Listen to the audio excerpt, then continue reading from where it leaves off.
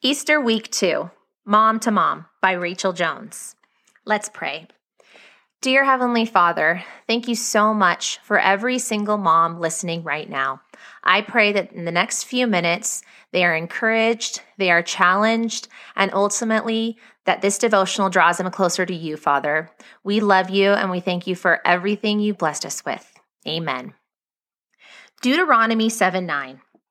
Know therefore that the Lord your God is God, the faithful God, who keeps covenant and steadfast love with those who love him and keep his commandments to 1,000 generations.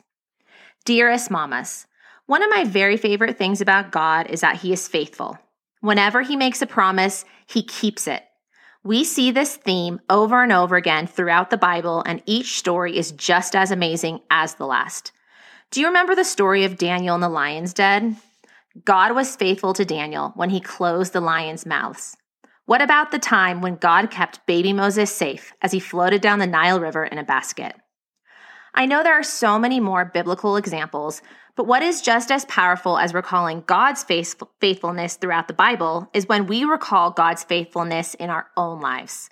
I like to record in my journal the times when I felt the Lord's direction, guidance, and gentle nudge regarding something I was praying for. Remembering those times in my life is helpful, especially when his voice fades and doubt regarding his faithfulness starts to take center stage.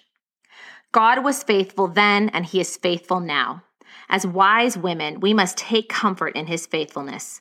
The way God works is mysterious and can be frustrating at times, but it is also lovely and timely.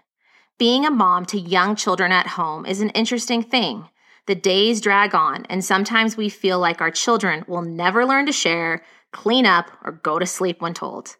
Each day, it is essential for us mamas to point our children to Jesus Christ and allow them to see his power, tenderness, and constant affections for us. Each morning that we rise alive and healthy represents God's faithfulness and kindness to us.